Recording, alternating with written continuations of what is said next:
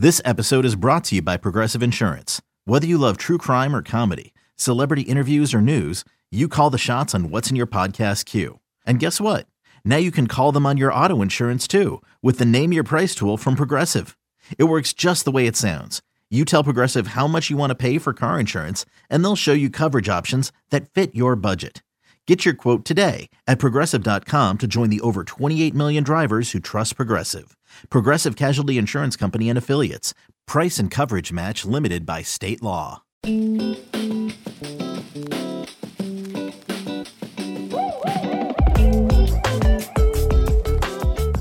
is our final Community Spotlight of 2021, but we end on a very strong note from the Hispanic Community Affairs Council of Alameda County.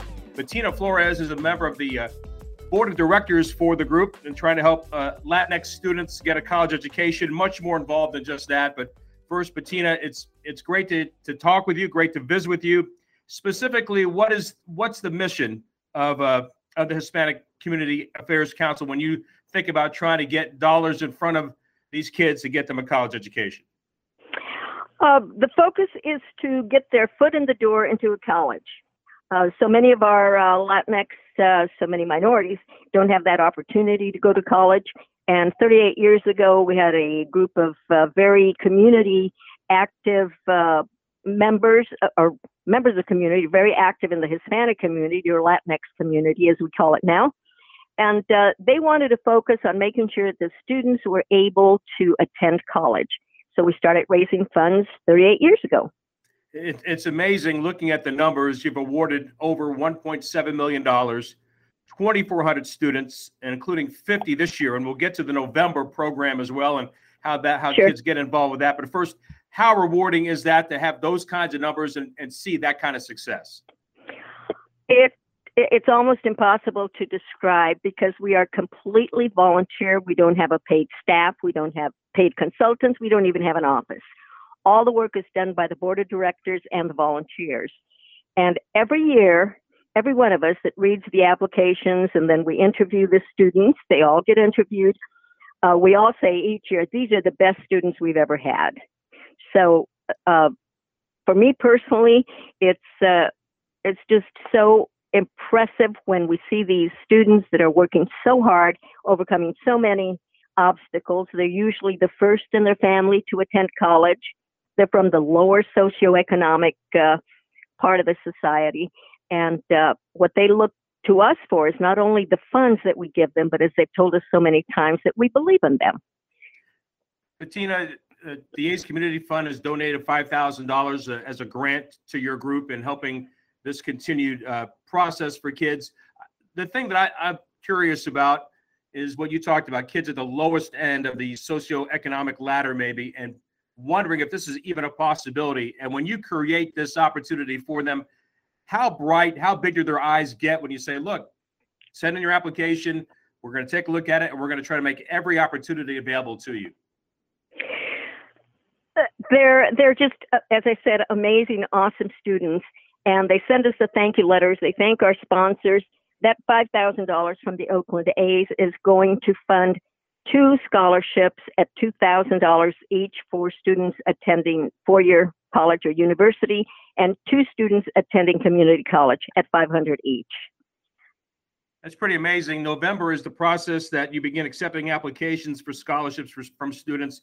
Can you explain that? Can you explain that process? If a kid or a parent or somebody that's associated in the family unit hears about this and wants to know how I can get my son or daughter or my niece or nephew involved in this, what's the process like? Everything is, of course, online, and HCAC, you have our HCAC at hcac.ac.org, or just click in Hispanic Community Affairs Council and you'll get the information. We receive about 150 to 200 applications a year. They are all read. They're read twice. We have 2 volunteers read each one and rate it. And then those that have already received scholarships from HCAC we do not have to interview them because we already know about them. But the new ones, each one gets a personal interview, and then we rate the interview also. So on the basis of all of that, it's academic excellence is number one. being at least 50% Latinx.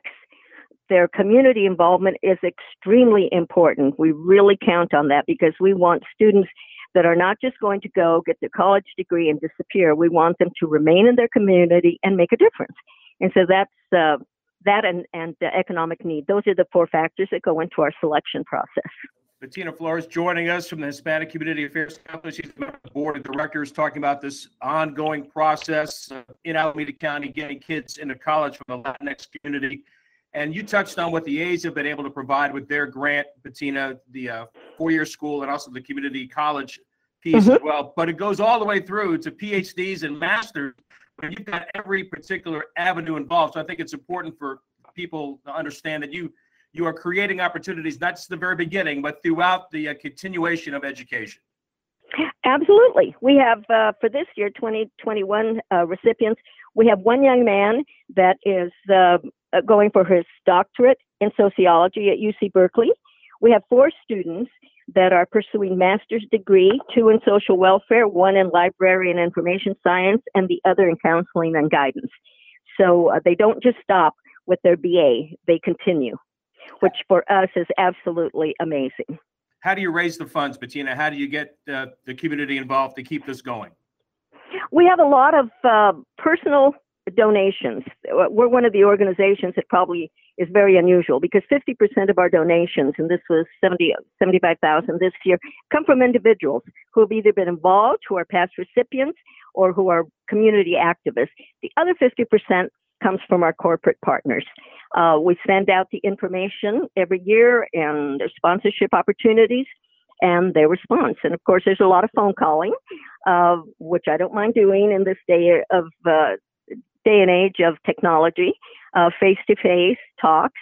But because we spend all the money we raise on our students, it gives us a heads up or a foot up, rather, on maybe other organizations that take 25% or 30% off the top for fees. We're all volunteer and we're all about our students. Finally, Bettina, what's most rewarding for you? I'm sure you've been involved with this for a very long time, and you've got countless stories of success and seeing those young men and women coming back to the community and continuing that drive for social equality. But what jumps off the page for you? I think one student that had fought his they were from Mexico. He was already first generation American. His dad wanted him to go into a trade. He wanted to go to school so badly that he used to sneak off to go to school. He would get beaten up in school because he didn't speak English well. This was about 15 years ago. He was our speaker at our luncheon. We have a luncheon once a year, and the students are the focus. We have no speeches from politicians or organizations. It's 2 students that speak. This one young man got up. He had a black eye because he had been beaten up a couple of days before that. By the time he finished, he got a standing ovation and 2 or 3 offers for an internship. And when I see students that have gone through all of that, and this is, I mean, he was unusual because usually we don't have him coming in with, having been beaten up. He was unusual in that. But the tale is not unusual. They overcome a lot of adverse conditions, and they're faithful. They just keep going. And then the nice thing is that, for example, we have 3 members of our board of directors that were former students. So they continue to give back. And for us, that's what it's all about. Volunteer-driven, nonprofit, no paid staff, consultants, or advisors, and yet $1.7 million, 2,400 students and counting have been impacted as the Hispanic Community Affairs Council of Alameda County continues to do great things in the Latinx community for kids trying to get them a college education. Bettina, thank you so much for joining us. It's been a great way to finish our community spotlights this year. It's a powerful program. We wish you all the success. Thank you so much, and we wish you continued success. That's our community spotlight for this week here on A's Total Access. This has been a presentation of the Oakland Athletics.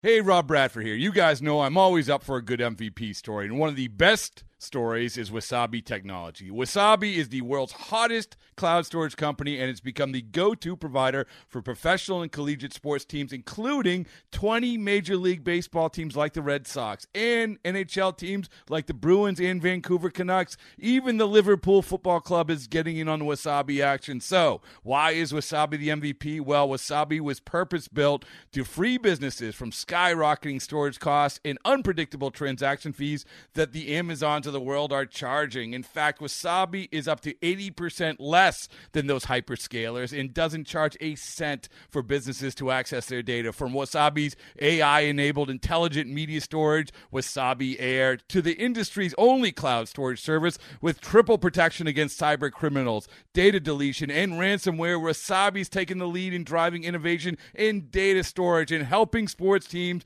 to unleash the power of their data. Wasabi, another Boston-based championship team.